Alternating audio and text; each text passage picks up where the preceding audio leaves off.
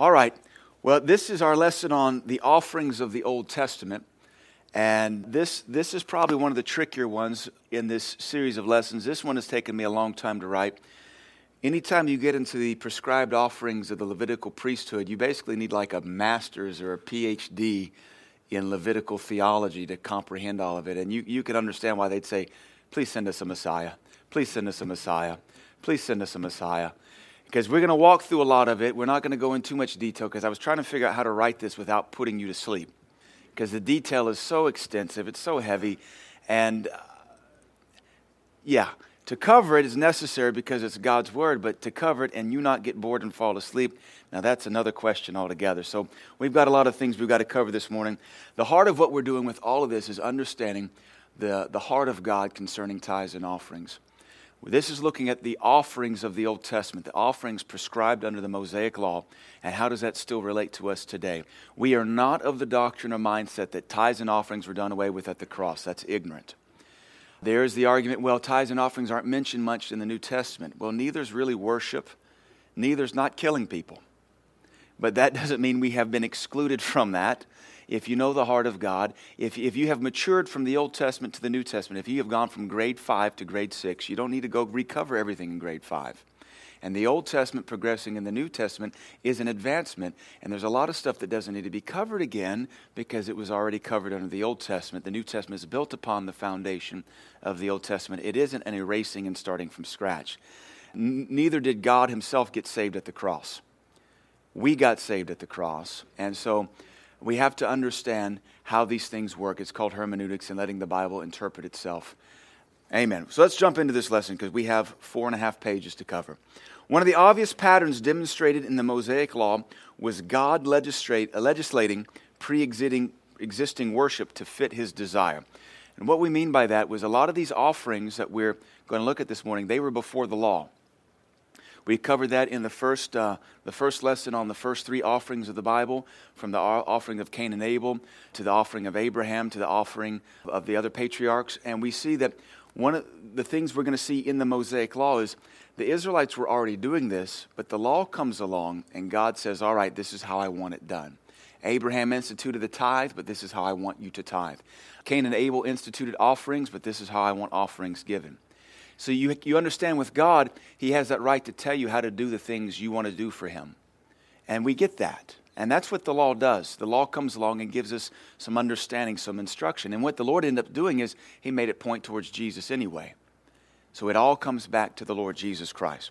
For example, most of the offerings had already been established prior to Moses. Under the law, God gave specific instructions for how he wanted to be worshiped with these offerings. And a lot of the rules and regulations were to make sure you didn't slip into the pagan way of doing things. Let me pause and say this. One of the issues I have tremendously with all the purple lights and the smoke and the way a lot of modern worship leaders are dressing is because they're bringing that from the world. Is there anything wrong with a purple light? No, a purple light is a purple light is a purple light. Is there anything wrong with blue jeans? No, blue jeans are just blue jeans are just blue jeans. Or even hairstyle, it changes, it comes and goes. The problem that I see is that if we take praise and worship and we make it look like the bars and the clubs and we're trying to win the lost, then when the lost come in, we're not transporting them into the presence of God. Their heart is instantly going, club. Because that's what you're eliciting, the response. This is what they saw Saturday night, purple lights, weird hair, smoke, lasers, and what have you.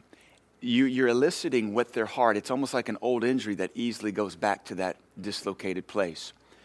And the same thing with this. A lot of the laws the Lord gave for tithes and offerings was to make sure they didn't elicit pagan responses out of their own life. We'll see that here with this law of earthen altars.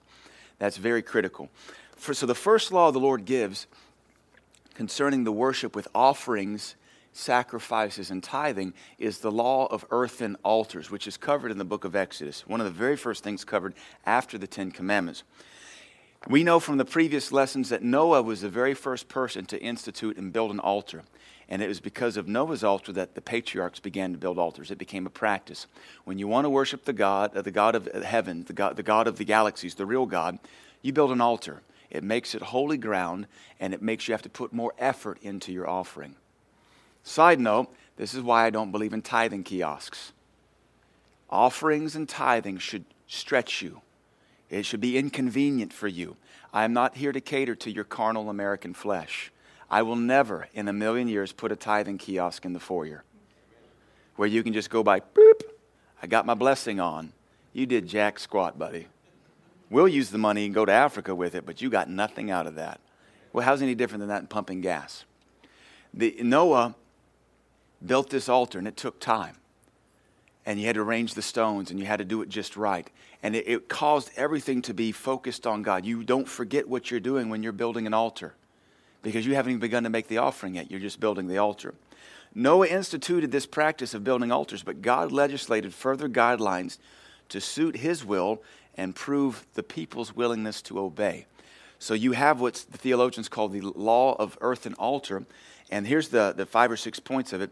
Altars were to be earthen, that is made out of dirt, and made exclusively for the Lord. That's what this passage here says. No double usage. Now from that I say we're not having concerts in my church. This is not a venue that we have church on Sunday and then we have something else. I know a lot of churches that are double usage, and I totally disagree with that. That's my conviction. I am an opinionated preacher. That's why I'm a good one, because I have convictions and opinions, and they're all based on the Word. If you disagree with me, you better have 5 verses to back it up. We had one guy come in one time wanting a venue to play his guitar. I said, sir, this is not a venue. This is the house of God. You either lead in worship if I invite you, or you're just going to stand and worship the Lord as we lead you. I don't get churches that want to have a dual thing. They have a comedy club. There's churches in Florida right now, on Saturday night, their church is a club. Christian club. But, you bring in all that carnality, even if it's, Michael W. Smith to a techno beat, then you got to cleanse the temple to have church Sunday morning. One of the biggest churches in the world, their venue, their auditorium seats 5,000, and on Saturday night they'll have jazz musicians come in, they'll have secular singers come in and sing in their house of God, and then they'll have church Sunday morning. I totally disagree with that. I stand against it. God said holy ground is only for me. You double usage, what are you bringing in there and trying to worship God the next day? Number 2, burnt offerings and peace offerings were to be sacrificed there at this earthen altar. And we'll cover what burnt offerings and peace offerings represent, because we live by those every day here in the body of Christ, in the church, but we don't realize it. These altars were to be built anywhere God called his name. These would be all over Israel. So there wasn't just one place. You could have one in your backyard. You could have one on your family's estate. Throughout Israel's history, they built these everywhere, and that was holy ground for them. This is where they went and met with God, because they didn't just go to the temple to worship God or to the tabernacle. They could go to their family altar, and that was a holy place where they worshiped the Lord. This is instituted in Exodus 20, and it took place all throughout Israel's history. This is where the Lord, this is all taken from these verses, by the way, these points. This is where the Lord would manifest and bless the worshiper. Sure, wherever you call upon his name, there he's going to be. You've built an altar for him to sacrifice a burnt offering or a peace offering. He's going to show up there and bless you. Next point, an altar of stone would be accepted, but only if it was stacked stone and not chiseled. Chiseled stone would employ the skills the Israelites had used to build pagan temples for the Egyptians. That's why he said, you will not lift a chisel to an altar for me, because in doing that you will defile it. They had just come from building the treasure cities of Egypt and the pyramids and the temples, and so they have pride in their skill set, but every time they lifted a chisel in Egypt, it was for pagans and pagan deity. And God said, I don't want you touching my altar with your pride. So, the God of the galaxies wants a dirt altar. Yes, it's better for you that I have a dirt altar. You want just a chintzy old stacked stone altar? Yes, it's better for you that I have a stacked stone altar. Because if you lift your hand and pride comes out when you build this altar, I'm not showing up. So he didn't care about their talent. He didn't care about their skill set. He wanted their heart to be pure towards God. So it is a very critical thing how we worship the Lord, how we build things for him. These are all concepts we get. This is all legalistic. This is all the law, but we understand what the Lord's trying to communicate to us in worshiping him. And finally, the altar was to be low to the ground so that no steps were required to approach it. This was to prevent the worshippers' nakedness from being exposed. They wore those apron kind of things almost like a dress or a tunic. And if you see them coming out of the Egyptians, they had knee high. I don't think they made underwear back then. I don't think there was any kind of maybe Egyptian cotton, but they didn't make BVDs out of them. Your nakedness would be exposed if you went up high. And so he said, everybody just stay low. We don't want this to be a flesh fest, which comes back to modern worship, which has become a total flesh fest. Now, I'm not against skinny jeans, except that so much of that is carnal lust. And you got these guys wearing skinny jeans. I understand if you're skinny, all you can buy is skinny jeans. I get that. But if it looks like you had to take a high dive to get into them, the problem with high diving into pants and you're a man is that you have a frontal package. I don't know any other way to politely say it. And you're going to prance around worshiping the Lord and your stuff is bulging like you're a Bolshevik ballerina in Russia. Those guys had a codpiece, which kind of covered things. It's flesh. It's a flesh fest. It's pride. I don't believe the Lord accepts half of it. Same, I expect ladies to dress appropriately because we don't need to see cleavage. We don't need to see curvatures. I'm totally against all this interpretive dancing stuff in the church because they never wear modest apparel. It's always a black unitard. And a woman who can do ballet in a black unitard, what are the men in the church thinking when they're seeing that? Because it ain't, oh to thee, my precious Savior. It's, oh to thee, she's fearfully and wonderfully made. Yeah, flesh. If you disagree with me, give me Bible. Show me where I'm wrong in my disagreement of all of that. When Jesus said, if you cause a baby Christian to stumble, I would that you committed suicide with a millstone. Amen. Pastor Vanya, Wendell's in heaven. Now, Wendell was about 400 pounds. Pastor Vanya used to say they would never put Wendell on the dance team because nobody would want to see a 400-pound man in a unitard. You never see healthy, big-bone women on those dance squads. So who's in charge of that, and why are they prancing that in front of our men? When every man has to deal with his eyes. These laws were given to teach the holiness and sanctity of the location where offerings were to be given. Man, we need more of that. Holiness and sanctification. The house of God should be holy. The place of worship should be holy. God wants offerings to be a holy and sacred thing. And that's the purpose behind all this. God wants His worship to be holy and sacred. Not profane, not common, not something we do 7 days a week to everything under the stars, but something we give to God alone. Moses was the first to build an altar under the new laws at the base of Mount Sinai. There he offered burnt offerings and peace offerings in order to ratify what was called the Old Covenant, God's covenant with Israel. All of this was set up from the beginning to teach God's people not to be common and pagan like the Egyptians who had a myriad of gods, but you're going to worship the one true God, and He wants things done a certain way. And if you can do it just any old way you want to, it's not to God. That's where the church is failing now. We're just worshiping God any old way the world has taught us to. Any old way country music has taught us to. Any old way Video Music Awards has taught us to. Any old way Christian music industry has taught us to. Most of what's coming out of Nashville in the Christian music industry ain't worth listening to. It needs to be flushed. There's so much homosexuality in the Christian music industry coming out of Nashville. So much, it's just corrupt. Because the devil's infiltrating everything, and the church is so ignorant and lacks so much discernment, we don't even want holiness because holiness is hard on flesh. And if the one thing the American Christian loves is comfort and a flesh fest. Maybe not you or me, but I pastor and I travel this country, and I know the quality of sheep in this nation, and it's pretty low. We're trying to be better for the glory of God, not for pride's sake, but because our God deserves it. So the 5 prescribed offerings of the Old Testament. We're not going to read everything in this passage that I've written. It's too much.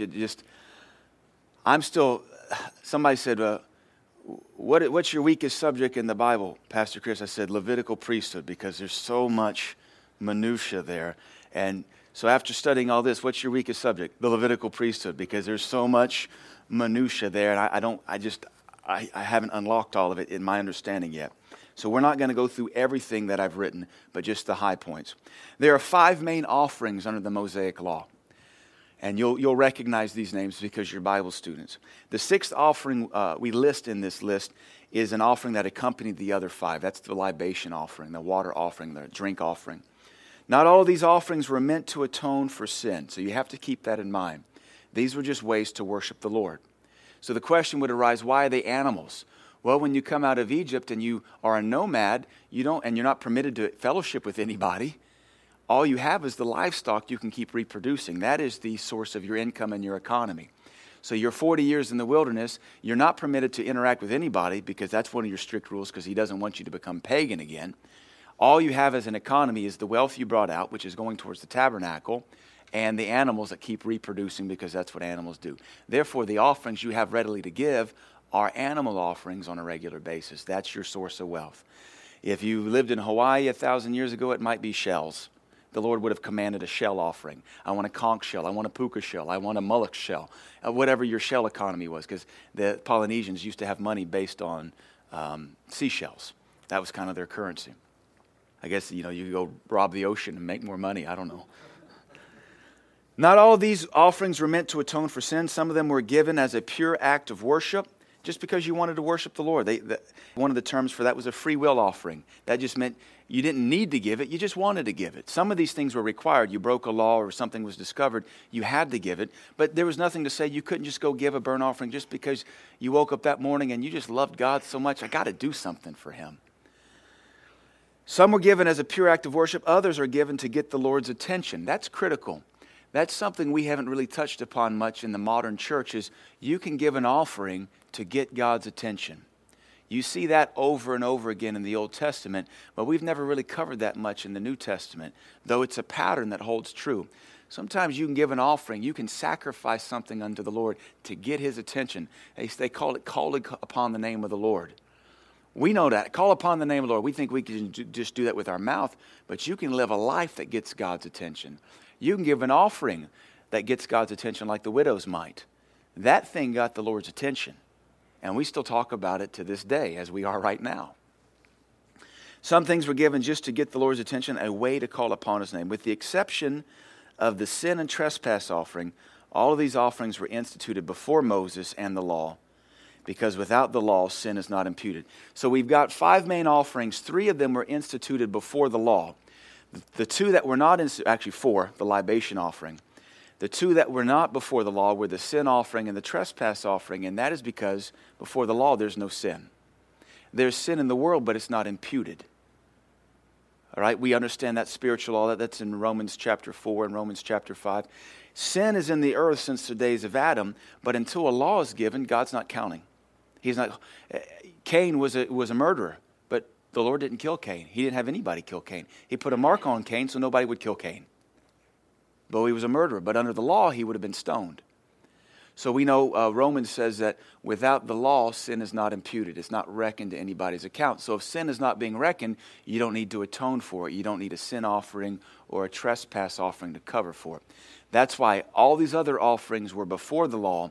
These are 2 new ones because now we can break a law, and in breaking a law, we have to atone for it. You follow all that? I think we got that. All right. So the first offering is a burnt offering. And this, of course, was developed way before Moses and the law. And this could be a bull, a ram, or a bird, or a dove or young pigeon for the poor. Now, as the name implies, you totally burn this thing up. Under the Levitical law, it was prepared a certain way, blood was sprinkled a certain way. But the whole purpose behind this is you burn this thing. There's nothing left. And the purpose of it is what we need to catch as New Testament Christians. It's a voluntary act of worship. An atonement for an unintentional sin in general. You just feel bad, and so you want to go offer something. It's an expression of devotion, commitment, and complete surrender to God. What the burnt offering represents to us, or even back then, it represented total devotion to God, like a prayer of rededication. Jesus Christ prayed the prayer of consecration in the garden, not my will, but your will be done. This would have been demonstrated in the Old Testament by a burnt sacrifice. It was one of the laws under Leviticus chapter 1 was you laid your hand on the animal not to transmit sin as they did with the scapegoat, which some of you are familiar with, but just so you could look at that animal face to face and realize you're about to die for me to represent to the Lord my life for him. The burnt offering is you on the altar saying, Lord, everything I am for you. I give you my life again. You could do one of these a day if you wanted to, just to live a consecrated life under the old covenant. And it should cost you something. That's why in the New Testament, when we live a consecrated life, it costs us something. It costs us friends, costs us hobbies, costs us money, costs us fun time. You want to go do something fun, but the Lord says, I need you to pray. That's a burnt offering. And it was an offering done unto the Lord to symbolize how much you're committed to Him. We still live that heart today. We don't burn an animal on an altar, but sometimes our life burns. Paul said, though I give my life to be burnt, he was speaking figuratively and literally, because he could have been martyred by being burned alive. But we should all give our lives to be burnt unto the Lord, so there's nothing left of our own selfishness. Anyway, I won't go with the rest of those points there. You can study on your own. The second offering was a grain or meal offering. King James calls it a meat offering, though there's no animal muscle involved. King James word meat is just anything that has to be chewed. We think of meat as steak, fish, chicken, pork, anything that has protein muscle. But King James, anything that must be chewed is meat. So that's why it's a grain or a meal offering. This was an offering of grain, fine flour, olive oil, incense, baked bread, and salt. And they called that the salt of the covenant. We're to be salt and light in the New Testament because of the preserving factor. The purpose was, this is a voluntary act of worship. This is something you give just as an offering. Again, you don't have money in the wilderness, and they don't necessarily need money in the wilderness because we're not interchanging with local economies, but you can give something to the priest that he can live off of, and you can give something as unto the Lord.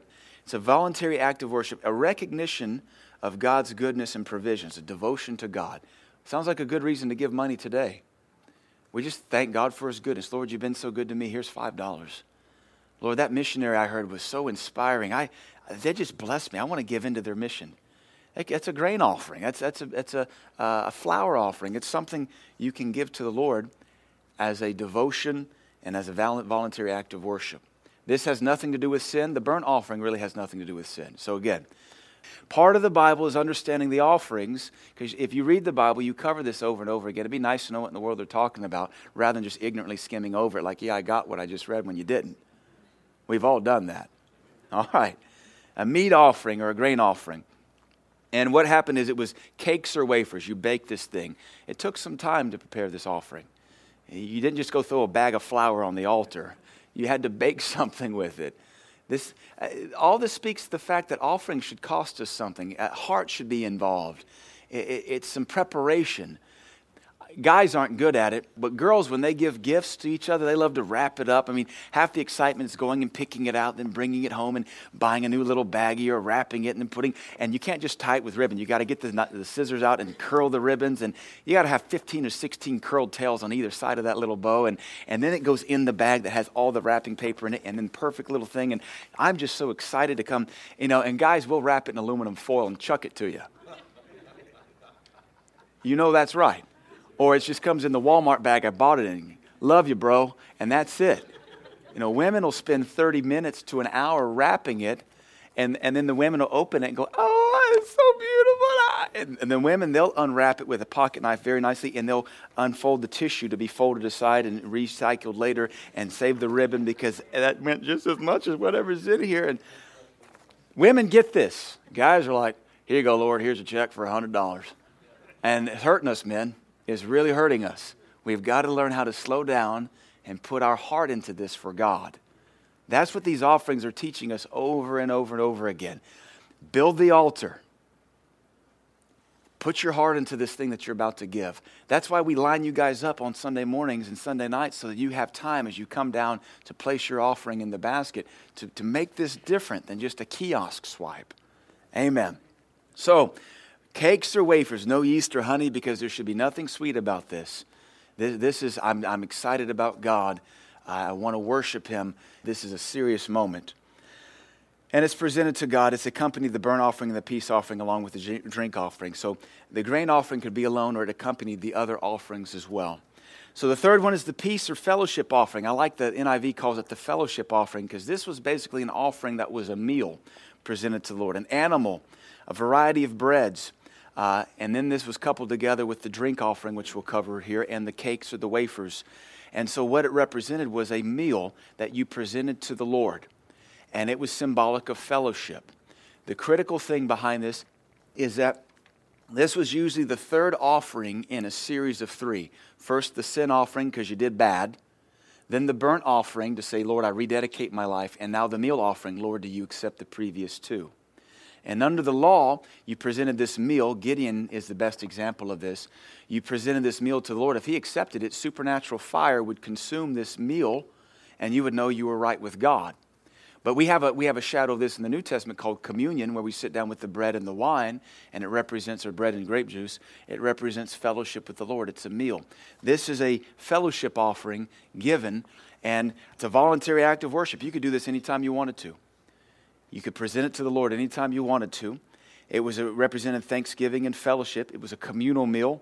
It included vow offerings, thanksgiving offerings, and free will offerings, and it confirmed right standing with God. We do this too. We fellowship with the Lord.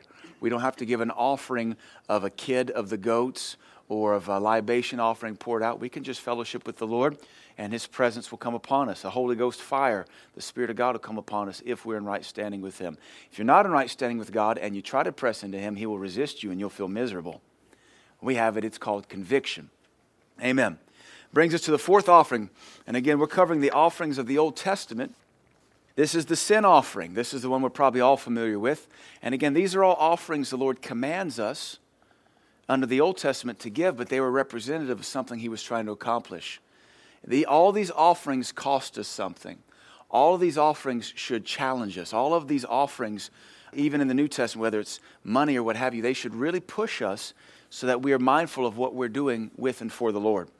Sin offering, young bull, if you're a high priest, for the whole congregation, male goat for the leader, female goat or lamb for the common person, dove or pigeon for the poor, or a tenth of ephah of fine flour for the very poor. Notice the Lord breaks down what it costs you depending on your wealth in society. And yet, He wants you to do something. Everybody's able to do something. Even the poorest are required to give something to the Lord. Even the poorest are required to demonstrate a devotion to God and a sacrifice. We understand the purpose of the sin offering. That's the one we're most familiar with. A mandatory atonement for specific unintentional sin, confession of sin, forgiveness of sin, cleansing from defilement. This happened once a year, but it could also, with the Day of Atonement, but this could also happen on a regular basis when you realize you had done something really, really dumb and egregious. We call it confessing our sin now. Do you know it takes a sacrifice to say, Lord, forgive me? Some Christians have so much trouble getting forgiveness. It takes all the faith they have in the world to say, Lord, forgive me. And what if you sinned against somebody and you need to go repent to them or confess your fault one to another? I'd rather go sacrifice a bull than do that sometimes. I'm sure some of you, I don't want to tell my wife I messed up. I don't want to tell my coworker. It's pride. It gets in the way. Real quick, trespass offering, then we're going to do the drink offering. Then I want to move on to these minor or these significant, I don't say minor, significant offerings of the Old Testament that are outside these prescriptions. Trespass offering, this is a little different than the sin offering. This is you have to offer a ram. This is the prescription. Mandatory atonement for an unintentional sin requiring restitution. So you didn't mean to do it, but you found out you did it, and it's wrong, and now you got to pay restitution. The prescription is a ram. But again, it costs you something, plus 20%. So you killed something, or you stole something, or a business deal went bad. You had to offer a ram to atone, and then 20%. I want you to see over and over again, because again, this is Levitical stuff. Your heads are spinning. You're like, blah, blah, blah. We have the new covenant. Please don't take the flippant heart that says blah, blah, blah. All this points towards Jesus Christ. If we can't see it, it's not God's fault. That's why we study this stuff. But you know, most modern Christians, they're in their Bible 15 minutes a day at best. You know, back 150 years ago, before we had a lot of books to read, before we had Facebook to waste our life on, Instagram to waste our life on, people read the Bible every day. And when they wrote letters to each other, they would quote scriptures. And they would relate to everything they experienced in life back to the Word of God. Honey, I'm out of town on business, and I had the most wonderful thing happen today. It was just like Jephthah. And the modern church says, well, who's that? Is that a character on The Simpsons? No, Jephthah. You know how he made a rash vow to the Lord. Everything was tied back to the Word. Every dialogue was around the Scriptures because it's the book everybody had to read. Now, most New Testament, church-age, modern Christians, they don't even know the Bible. It really is a bad testimony when we have just as many hours as they did 150 years ago. But so many distractions, and we wonder why we go nowhere for God. You can go nowhere without His Word. So we have to blow through this because I know I will lose your interest because it's a little heady and a little technical, and we're trying to find the big picture behind tithes and offerings. If you can see nothing else, see that when you give an offering to the Lord, you should feel it and it should cost you, and you should do it because you're thankful. And the more thankful you are, the more you will give an offering to the Lord. And we started all this teaching 2 weeks ago by saying, God needs nothing we have. Nothing. He created it all. He owns the cattle on 1,000 hills. He owns the hills. He owns the silver and gold under the hills. He owns the world the hill is on. What He wants is our heart, and these offerings demonstrate how much of our heart He has. So the trespass offering is when you figure out you've done something and you have to give a restitution. And then the sixth one, the drink or libation offering, that is a liquid, an oil, water, wine, or strong drink that is poured out. The purpose is that it costs you something. Wine is expensive, oil is expensive, strong drink is expensive, and you pour it out onto the altar or into the dirt. And nobody gets it. But then again, when you burn a ram, nobody gets it, but God sees it and receives it as worship. The purpose was this accompanies the burnt offering and the peace offering, and the description is the third part of a hen, or for the Feast of Pentecost, the fourth part of a hen, which is a measurement. It has nothing to do with the chicken with feathers that lays eggs. It's a different kind of hen. Third part of a hen, is like are we talking malt liquor and chicken wings now? No, that's called sin. We're talking about pouring out a measurement as prescribed by the Lord, and the third part of a hen in the measurement. All right, so all that aside, those are the prescribed offerings of the Levitical priesthood. 4 out of those 6 existed before the law. The burnt offering existed, the peace offering existed, the libation offering existed, the grain or meal offering existed. So when the Lord comes along and establishes the law, He adds guidelines. And He says, if you're going to do it, this is how I want it done. Other significant Old Testament offerings. We want to cover these because not every offering in the Old Testament fit the prescription that the Mosaic Law gave. And this shows us that you're not just limited to what God says. You're not just limited to giving money. You're not just limited to giving time. There's other things you can do to give an offering to the Lord. An offering is something we give because we love. And the more you love, the more it's going to touch your life, and the more you're going to want to give your very best. I heard the horrific testimony one time. Horrific because it was so pagan and horrible. A missionary to India told a story about a woman going to the temple with her 2 daughters, and one daughter was healthy and the other daughter was crippled. And she came back from the temple with the crippled daughter. And the missionary said, what happened to where was your other daughter? She said, we sacrificed her to the gods. He said, you sacrificed your healthy daughter to the gods? Yes, that's what you do. Oh, no offense, but why wouldn't you sacrifice your crippled daughter? He said, well, because the gods deserve the best. Isn't it disgusting and pathetic? Pagans get it. But modern American Christians serving the true and living God who died and went to hell and saved us, we don't get it. That a Hindu would sacrifice to the demon gods the best child because the gods deserve the best. And we as modern American Christians give God our dregs, our second class, our third class, our fourth class, if anything at all. It's a shame that they get it, and we who are truly born again, who know God, who have eternal life, we still don't get it. May we get it. Some of us get it, but generally speaking, I don't think the American church gets it. One of the things I just posted on Facebook, the gross income of born-again evangelical Christians in America in 2010 was $2.25 trillion. In America. Evangelical Christian income in 2010 was $2.25 trillion. The tithe on that is $225 billion.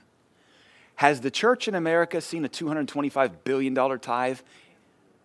What about for the last 6 years combined? Now you're at $1.2 trillion tithe. You could win the world 10 times over with $1.25 trillion in tithe. How much of it did the church give in the last 6 years? Less than 4%.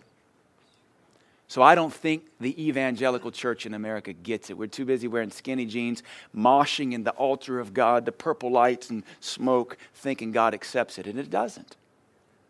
That's why we go nowhere for God. And that's why there will be a great falling away where many Christians will curse God and go to hell. Born again, spirit-filled will curse God and go to hell because they don't get it. So let's look at these significant Old Testament offerings.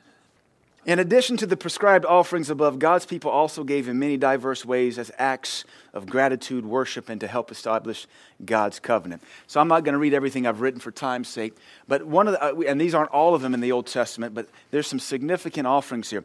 Israel gave a willing offering for the building of the tabernacle. That was in Exodus. God gave Moses the blueprint for the tabernacle worship system, and the Bible says they gave a free will, as many as whose heart and spirit stirred them up, and they gave all sorts of things. Badger skin, dolphin skin, because the covering for the Ark of the Covenant was made out of dolphin skin. How in the world they came up with that in the middle of the wilderness? I don't know. Dolphin skin, porpoise skin. As I jokingly say, Flipper, would you like to give your life for the gospel? They clubbed them anyway. They skinned them alive, and they made a covering for the Ark of the Covenant. It's in the book of the Old Testament. You'll see that the covering for the Ark of the Covenant and transport was made out of dolphin skin. Go save the planet if you want to. God doesn't care. He's going to burn it anyway. Badger skins, gemstones, gold, silver, shittim wood, all sorts of fabrics they gave. That was offerings above the 5 prescribed offerings.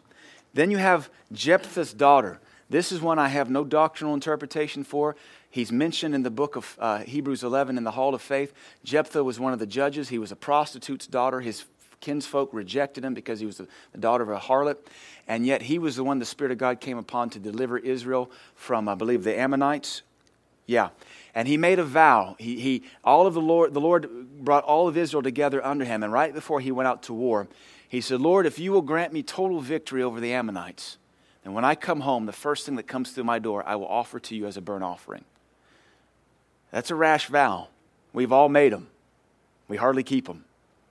And so, total victory. This man who was a reject to his tribe, total victory, becomes a national hero, comes home, and who's the first one to come out of his door but his only child, his daughter, a grown woman.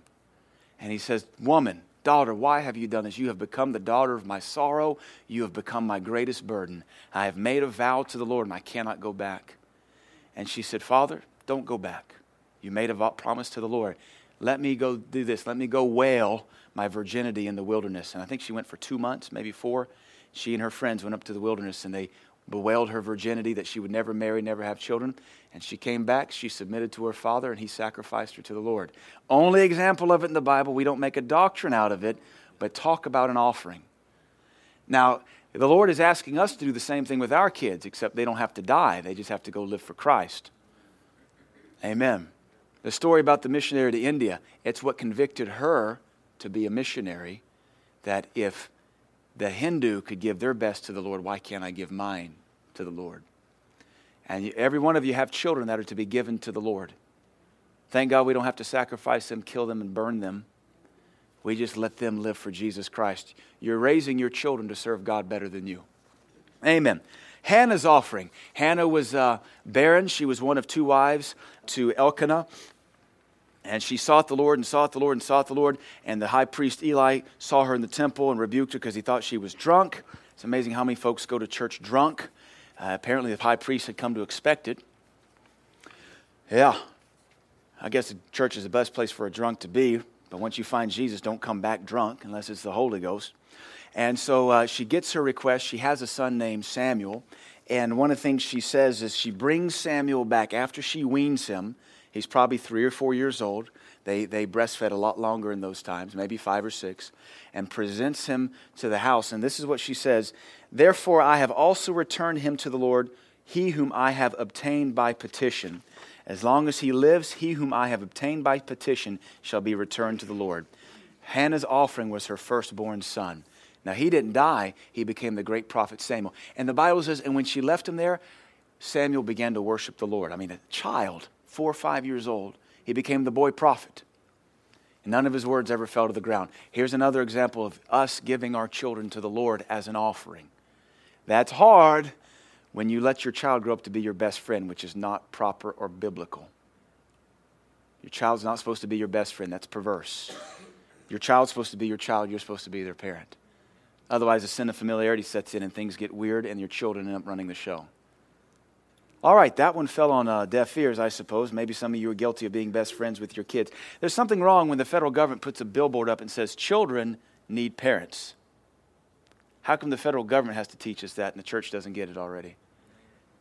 Children don't need best friends in their parents. They need parents. if they're your best friend, you'll let them talk to you any way they want to, and you won't feel free to correct them because you don't correct your friends. David's offering for the ark's return. We know the story. David tries to bring it up on a new cart, just like the Philistines sent it away. And they get a little bit of distance coming up from Kirjath Jearim. Uzzah puts his hand forth. The Lord strikes him dead. David freaks out. They leave it at Obed-Edom's house, which is in Gibeah, not far from Kirjath Jearim. Kirjath Jearim being about 8 miles from Jerusalem.